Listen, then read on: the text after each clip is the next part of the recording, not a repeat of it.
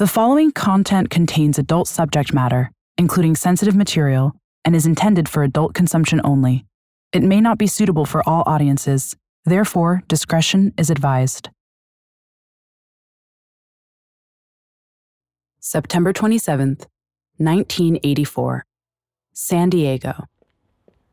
Lori Barros, a 22-year-old single woman and part-time sex worker, is walking through one of the city's notorious red light districts when she hears a car screech to a halt just meters behind her.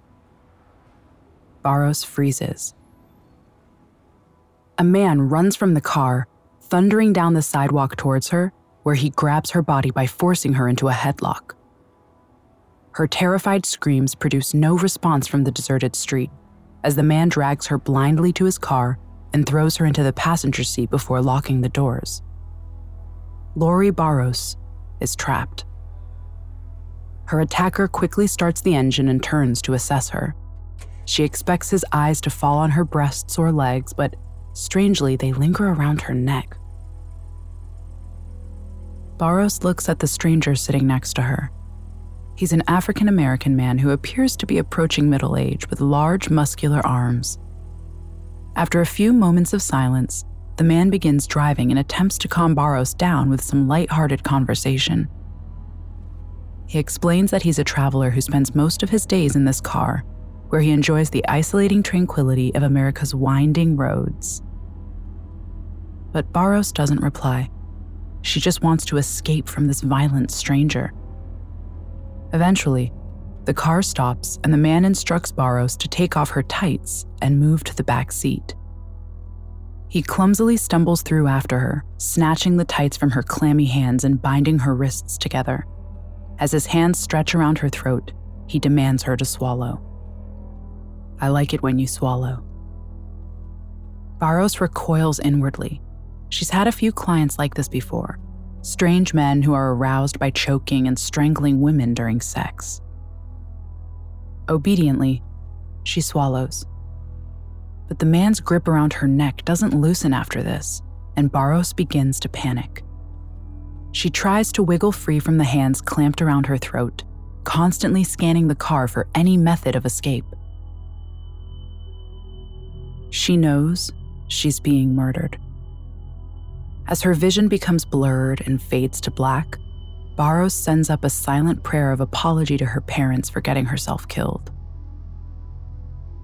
But then, after what seems like hours but can only have been a matter of minutes, Barros feels the suffocating collar around her neck loosen. She can breathe again. Blinking, she opens her eyes and sees that the man is still there. He clearly believes he's killed her. She realizes that she'll need to play dead to make it from this car alive. Barros closes her eyes again and takes tiny, subtle gulps of air as the man leans over her and flings open the door. Carelessly, as though she's no more than a piece of trash, he tosses her body out of the car and watches it thud onto the sidewalk before driving off into the still night air. Barros lies unmoving on the cold ground, terrified that the man will circle back to finish her off. She waits in a silent, paralyzed panic for almost 30 minutes before picking up her bruised body and running for her life. Unbeknown to Lori Barros, she has just survived a murder attempt from America's most prolific serial killer, Samuel Little. Her brush with death will, for the first time in 15 years, alert American police that a killer is on the loose. He's a man who's already murdered at least 15 women by strangling them with his bare hands. But how long will it take police to finally respond to the words of a female sex worker? Will they ever catch Little in the act? And how many more lives will the sadistic killer take? Police won't find out these answers for another 44 years, when Little is just months away from his death and chooses to finally confess his crimes. At the moment of death, People often have an overwhelming need to get their biggest secret off their chest. From murder, fake identities, illicit affairs, and even government cover-ups, this show dives deep into the world's most explosive deathbed confessions. This is the story of Samuel Little, the man who strangled 93 women to death. It's about the string of confessions he made at the end of his life when he had nothing left to lose. Two survivors whose stories tried to warn the nation about a serial killer.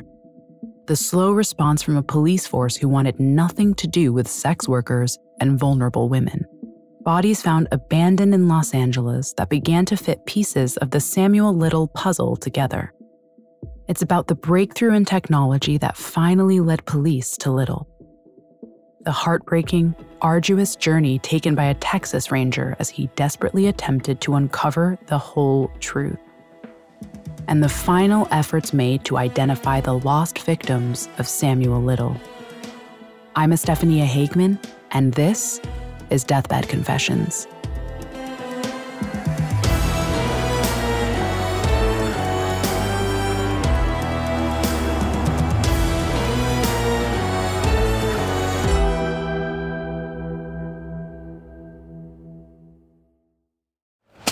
Hear that? It's the sound of someone whacking the ground with a rake. Specifically, they're beating around the bush, which we've done enough of in this ad too, so let's get right to it. The new Moneymaker scratch-off from the Ohio Lottery doesn't beat around the bush. Money Maker. Play the game and you could win money, up to $2 million. With more than $88 million in prizes, ranging from $50 to $500, Moneymaker cuts right to the cash. Lottery players are subject to Ohio laws and commission regulations. Play responsibly. There's a new class of blockbuster drugs. Drugs like Ozempic. They're changing bodies. And all of a sudden, just the weight starts falling off. Fortunes. It just got too expensive. They're just bank breakers. And industries. There was a lot of excitement. There was a lot of skepticism. The impact of these drugs from business to health is just beginning. From the Journal, $1 Trillion Shot. Find it in the Journal feed wherever you get your podcasts. It's now October 1984, 30 days since Lori Barros survived Samuel Little's attempted murder. But he's returned to San Diego again, driving the same car along the same sidewalk and scanning his eyes greedily along rows of sex workers. It's unlikely that Little knows of Barros' survival. When he threw her from his car, he mistakenly believed she was dead, when, in fact, he was leaving behind a valuable witness. Barros wasted no time in telling her story to the police, and officers are out in San Diego tonight patrolling the very area where Little attempted to kill her. Of course, Little is unaware of all of this. As he drives a new sex worker to the same dark, quiet spot he took Barros, his mind is only on her forthcoming murder. Routinely, he parks the car and orders her to take off her tights and climb onto the back seat. But then, when he's just moments away from killing her, a bright light blinds Little's eyes and shines a spotlight on his guilty hands. As police smash open one of the car's windows and wrench the doors apart, there's nothing Little can do to avoid his arrest. He can't hide in his small car or run away down the city's seedy streets, so he simply accepts his fate. His hands are cuffed together, and he's led from his secondhand car to a police van. Little watches as police gently pull the woman's body from his car. Despite his violent advances, she's still breathing and has become Little's second survivor in the space of just 1 month. Finally, police have caught Little in the act of murder. 2 women have now undergone identical attacks by the same man in the same area, and the police have even seen his crime with their own eyes. There's no denying the guilt and danger of this man now. Little is taken into custody in LA, where he's charged with the kidnapping and assault of Lori Barros, as well as the attempted murder of the anonymous sex worker. He continually pleads not guilty to the charges of attempted murder against him and states that the attack on the sex worker was due to a dispute about payment. But he's found guilty and sentenced to 4 years in prison. Although these crimes should see him locked behind bars for decades, Little somehow manages to slip through the grasps of justice yet again. He's released from prison in 1987 for good behavior, after serving just 2.5 years. This sentence for attempted murder has been shorter than his punishment for shoplifting as a minor.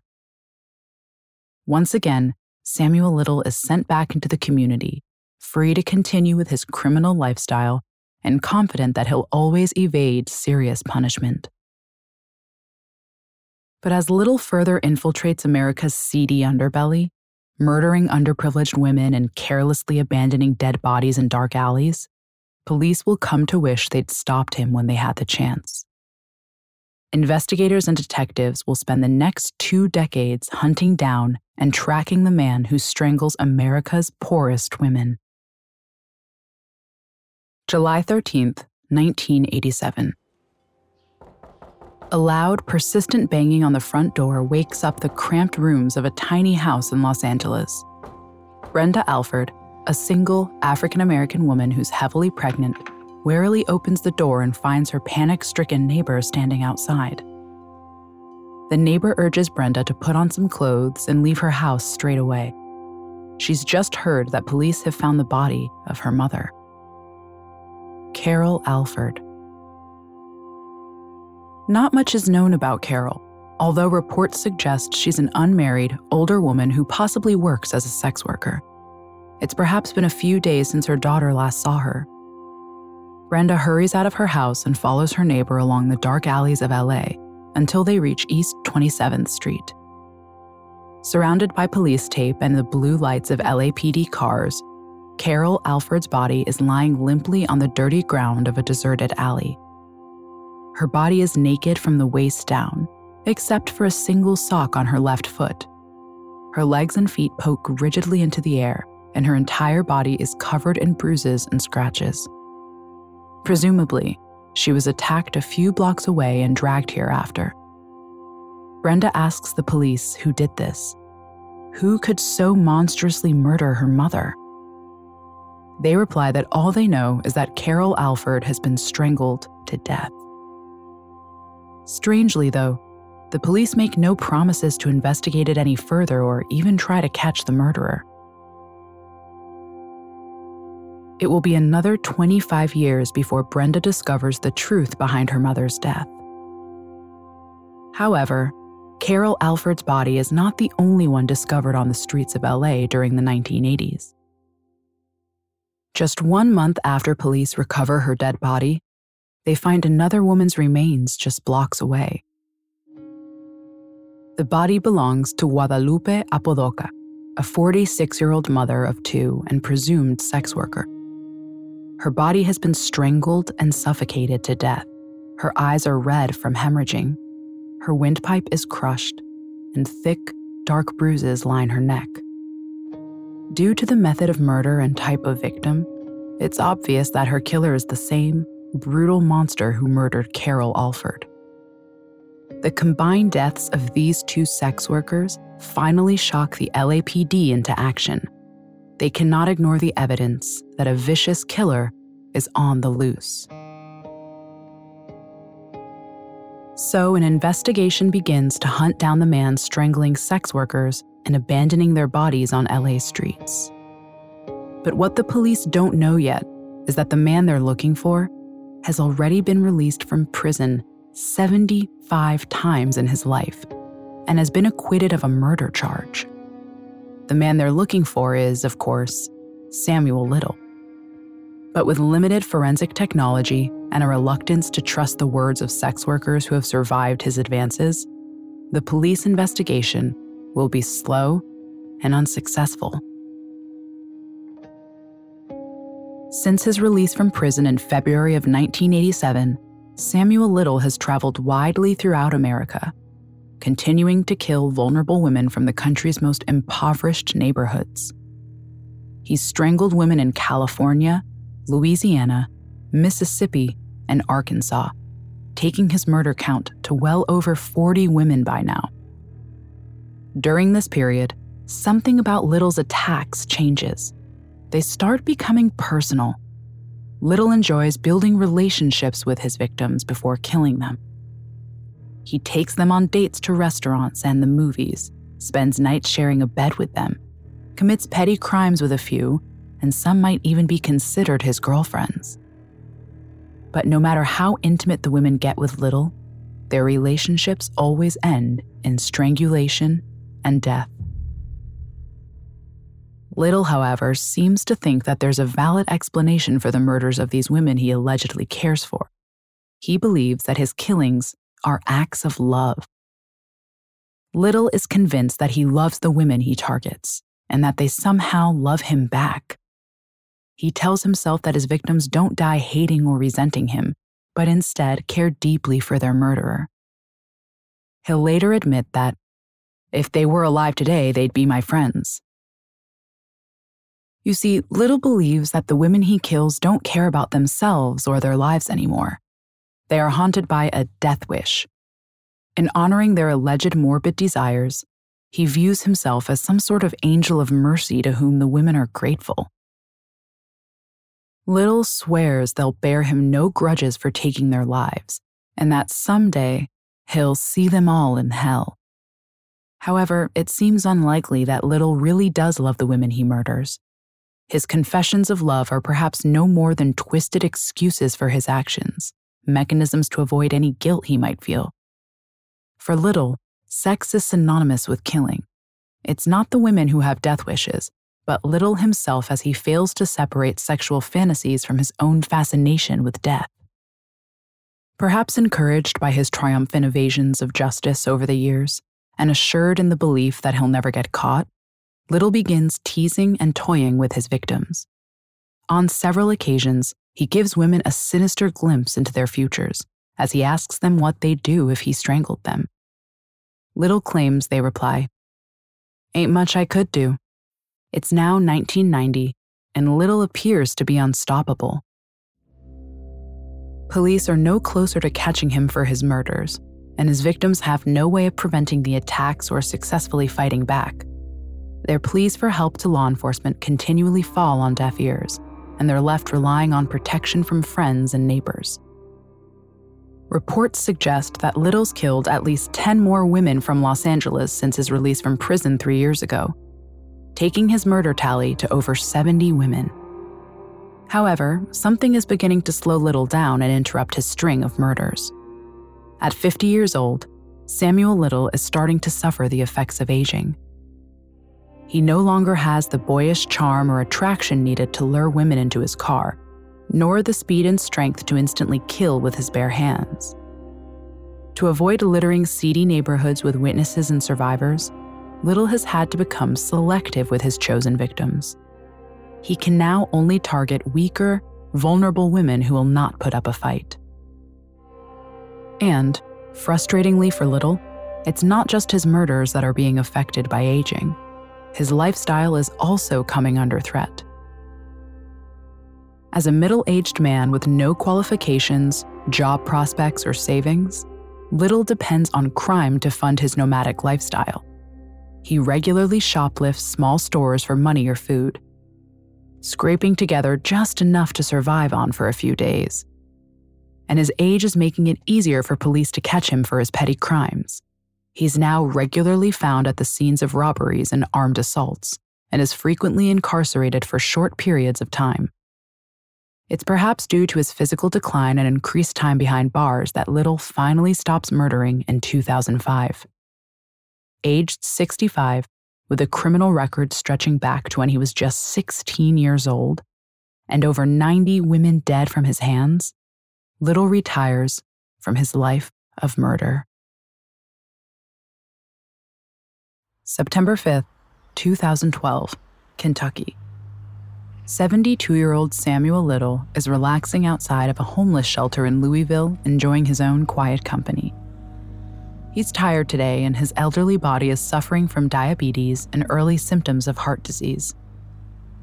Reports don't conclusively say what he's been up to since his latest release from jail in 2005, but it's presumed that he's retired from crime and spends his days in various homeless shelters around the country.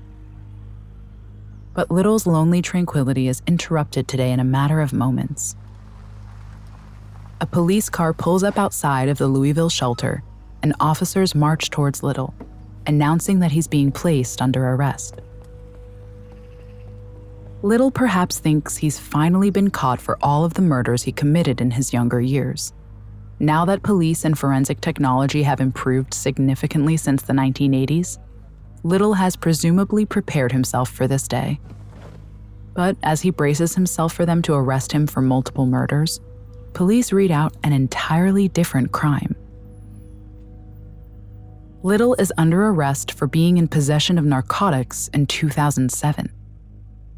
Unbelievably, he seems to have escaped justice for his murders yet again as he's transported to Los Angeles, where a relatively short sentence awaits him.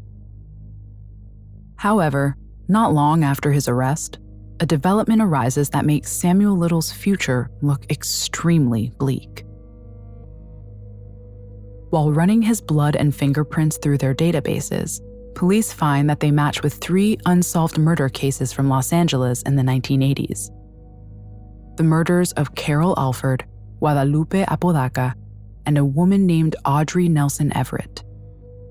Each death was ruled as suspicious and believed to have been homicide due to the strangulation marks around the women's necks and the abused states of their bodies.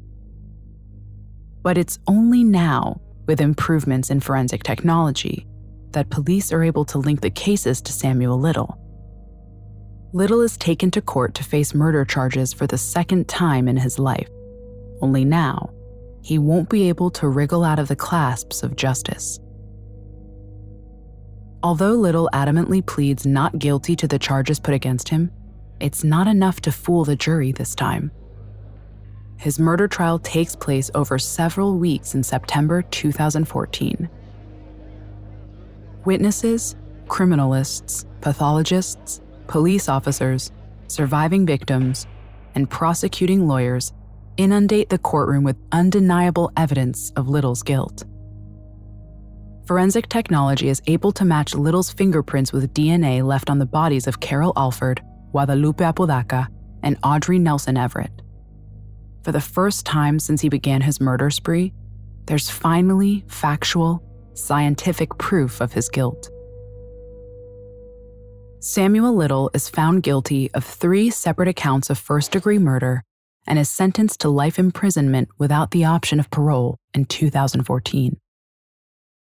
As he's wheeled out of the courtroom, he raises a clenched fist in angry protest at the jury's decision. However, Little's story does not end there. Investigators and detectives are convinced that Little murdered more than the 3 women whose deaths he's been charged with. They correctly believe that he's in fact the culprit for numerous unsolved murder cases around America. All they need to do now is to get him to confess, and the LAPD know just the man for the job. James Holland is a Texas Ranger who's built a successful reputation as a kind of serial killer whisperer. With his easygoing style of interrogation, fluency in reading body language, and a determination to uncover the truth, Holland is able to make almost anyone talk. Investigators approach him about an unsolved murder in Texas, which they suspect Little was involved in. Holland's curiosity is piqued, and he agrees to take the case. Although it will turn out that the Texas murder was not one of Little's, Holland remains determined to uncover exactly which cases are. Holland is flown over to California State Prison in May 2018, where Little is being held. Little has recently had his requests for a retrial and parole denied, so he's facing the rest of his life in prison. Plus, with his deteriorating health and old age, he doesn't have much left to lose, and investigators hope he'll finally give them a deathbed confession. So, accompanied by a group of FBI agents, equipped with a video camera and his Texan charm, it's time for Holland to make Little talk. May 17th, 2018. James Holland stares at the man sitting in front of him. Little has just admitted to having killed the 3 women from California in the 1980s, and has hinted that there may be numerous other individuals whose deaths he's responsible for. And although Little flippantly dismisses the victims as hookers, Holland knows the women are worth more than that. It's now his responsibility to uncover every single person who died in Little's hands. The Texas Ranger owes these truths to the families of women who disappeared without a trace, people who lost their friends to a brutal murderer, and children who grew up haunted by their mother's death. I have to run with this and take it wherever it goes, do whatever it takes. But his journey with Little won't be easy, and it certainly won't be short. Over the next 16 months, Holland and Little share almost 700 hours of conversation. Their chats are friendly and lighthearted, barely resembling an interrogation at all as Holland asks Little about his family, travels, and lifestyle, occasionally interrupting the flow with questions about his murders. Little answers each one happily. He seems excited to tell his stories and takes pride in describing each unsolved murder. This, perhaps, is the legacy he hopes to leave behind after his seemingly imminent death. Despite Little's age, his memory is impressive as he recalls every individual kill with photographic clarity. He's able to provide details on the victims' heights, weights, hair color, what they were wearing, as well as smaller details such as their last meal or the name of their boyfriend. The only things he has difficulty remembering are the exact dates and precise locations. Occasionally, he gives 3 possible years he may have murdered a woman in, and place names that don't match with his state or description. But generally, his recollections are accurate, and Holland is able to slowly match his murders to unsolved deaths from the past 50 years. Little describes his murders and victims with a chilling joy. He casually explains how he picked the women up, why he was drawn to them, and laughs as he remembers how they suffered under his strangling grip. Talking about some of his victims, he interrupts his stories with remarks such as, "Man, I loved her. Bless her heart," and admits that they were all his favorites when he killed them. It's plain to see that Little does not understand the severity of his crimes. He doesn't view murder as a serious offense and talks about it with a lighthearted, carefree tone of someone discussing their hobby. During one interview, he even likens his victims to food, expressing that he'd occasionally go back to the same part of town to pick me another grape. It's not difficult to believe that this man has killed over 90 women with his bare hands. To anyone watching Holland and Little throughout the confessions, it appears that they're close friends. They familiarly call each other Sammy and Jimmy, share bowls of grits and milkshakes, and Holland even tells Little, "I love you, brother." But Holland's charm and flattery are deliberate. In gaining Little's complete trust, he obtains confessions and information that the criminal would never have dared reveal to the police. Holland also persuades Little to sketch portraits of his victims, recalling a newspaper interview in 1976 where Little was shown painting a mural in jail. Holland asks him if he'd be able to draw his victims. Flattered by his interest in his artistic talents, Little agrees. He methodically draws and colors the faces of every woman he remembers killing. But the portraits have a haunting element to them. Little always focuses on drawing the women's necks and includes dark, heavy circles around the eyes, as though he remembers how they looked in death. Also scribbled on the portraits are chilling reminders of Little's obsessive power over his victims, as he writes, "She is mine." But time is running out.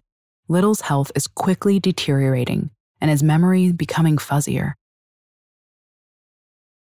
Holland begins to worry that the 57 cases they've matched and identified will be all that Little's able to give them until his health fails for good. But what about the remaining women? Will Little ever provide information on who they were? Or will their deaths always remain mysterious? December 2020. Samuel Little lies in an isolated room of the Los Angeles County Area Hospital. He's now 80 years old, and his life is quickly coming to an end. His heart is failing, diabetes is crippling his body, and reports suggest that other unspecified ailments are deteriorating the elderly man. Little is surrounded by no friends or family as he stares at the ceiling of the hospital, contemplating his inevitable death. His family cut off all ties and communication with him long ago, and it's unclear if Little has any friends left. Over the last few months, he's continued to confess his murders to James Holland. The elderly man has searched his memories for scraps of details and information about the remainder of his crimes. Just 4 weeks ago, before his health failed beyond repair, Little made his final confession to Holland. The death of yet another sex worker has brought his total murder count to 93. But as he lays dying, does he think about the women whose deaths he was responsible for? Does he acknowledge the injustice that he's lived until age 80 and is dying by natural causes, whereas his victims' lives were cut tragically short by his own actions? It's unlikely that Little feels any remorse for his crimes. He's excused himself from all guilt by believing his victims never hated him, by classing them as unimportant outcasts of society, and by blaming his murderous compulsion on a God-given sexual fantasy. Samuel Little dies quietly on December 30th, 2020, perfectly at peace with his life and ignorant of the horrifying severity of his crimes. Finally, the killer who so brutally took away the lives of 93 women has met death himself. But despite the death of Little, his murders continue to torment America to this day as many of his victims' identities remain unknown.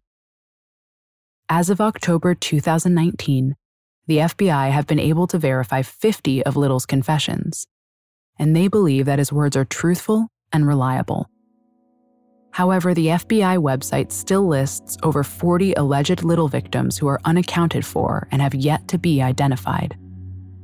The majority of these women are so far unmatched to any missing persons cases or homicides in America during Little's life. A further 8 of these women have successfully been matched to cases but cannot be identified, so remain anonymous Jane Does. These gaps in identifying Little's victims highlight the horrifying truth that no one was accounting for the deaths of sex workers. The police may never have noticed the disappearances of many of these women, and their deaths are perhaps not even recorded. However, hope is not lost for the families and friends of those that Little killed.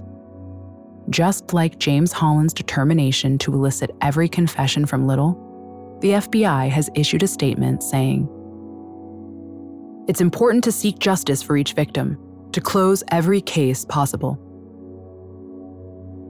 They hope to do this by using Samuel Little's own words and drawings. FBI websites are populated with his recollections of every one of his victims.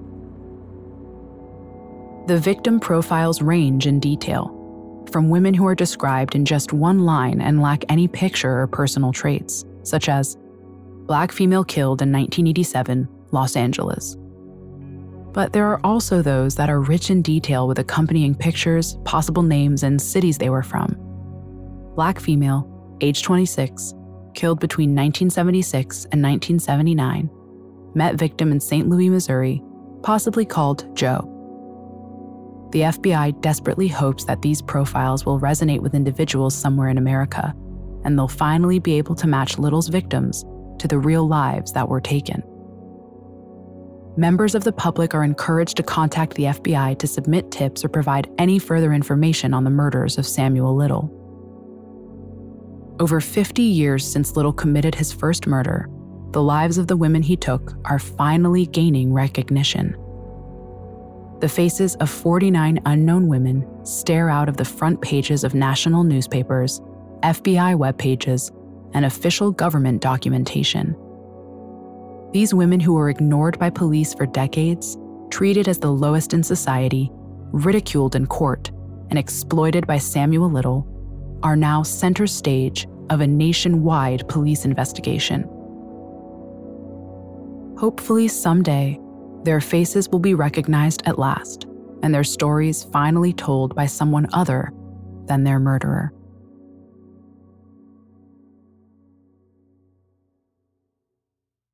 Next week on Deathbed Confessions, we meet Chester Weger, a 21-year-old Illinois native who became swept up in one of the most brutal murders the state had seen. 3 women were bludgeoned to death while out hiking, in a case that left police baffled for months. Eventually, they set their sights on Weger, who caved under questioning, then retracted his statement, claiming police had forced him to sign it. Weger was given life, but over the years, people kept digging into the case. Things began to surface that called the investigation into question. And to top it all off, a mysterious deathbed confession suggests Weger might be telling the truth about his innocence after all.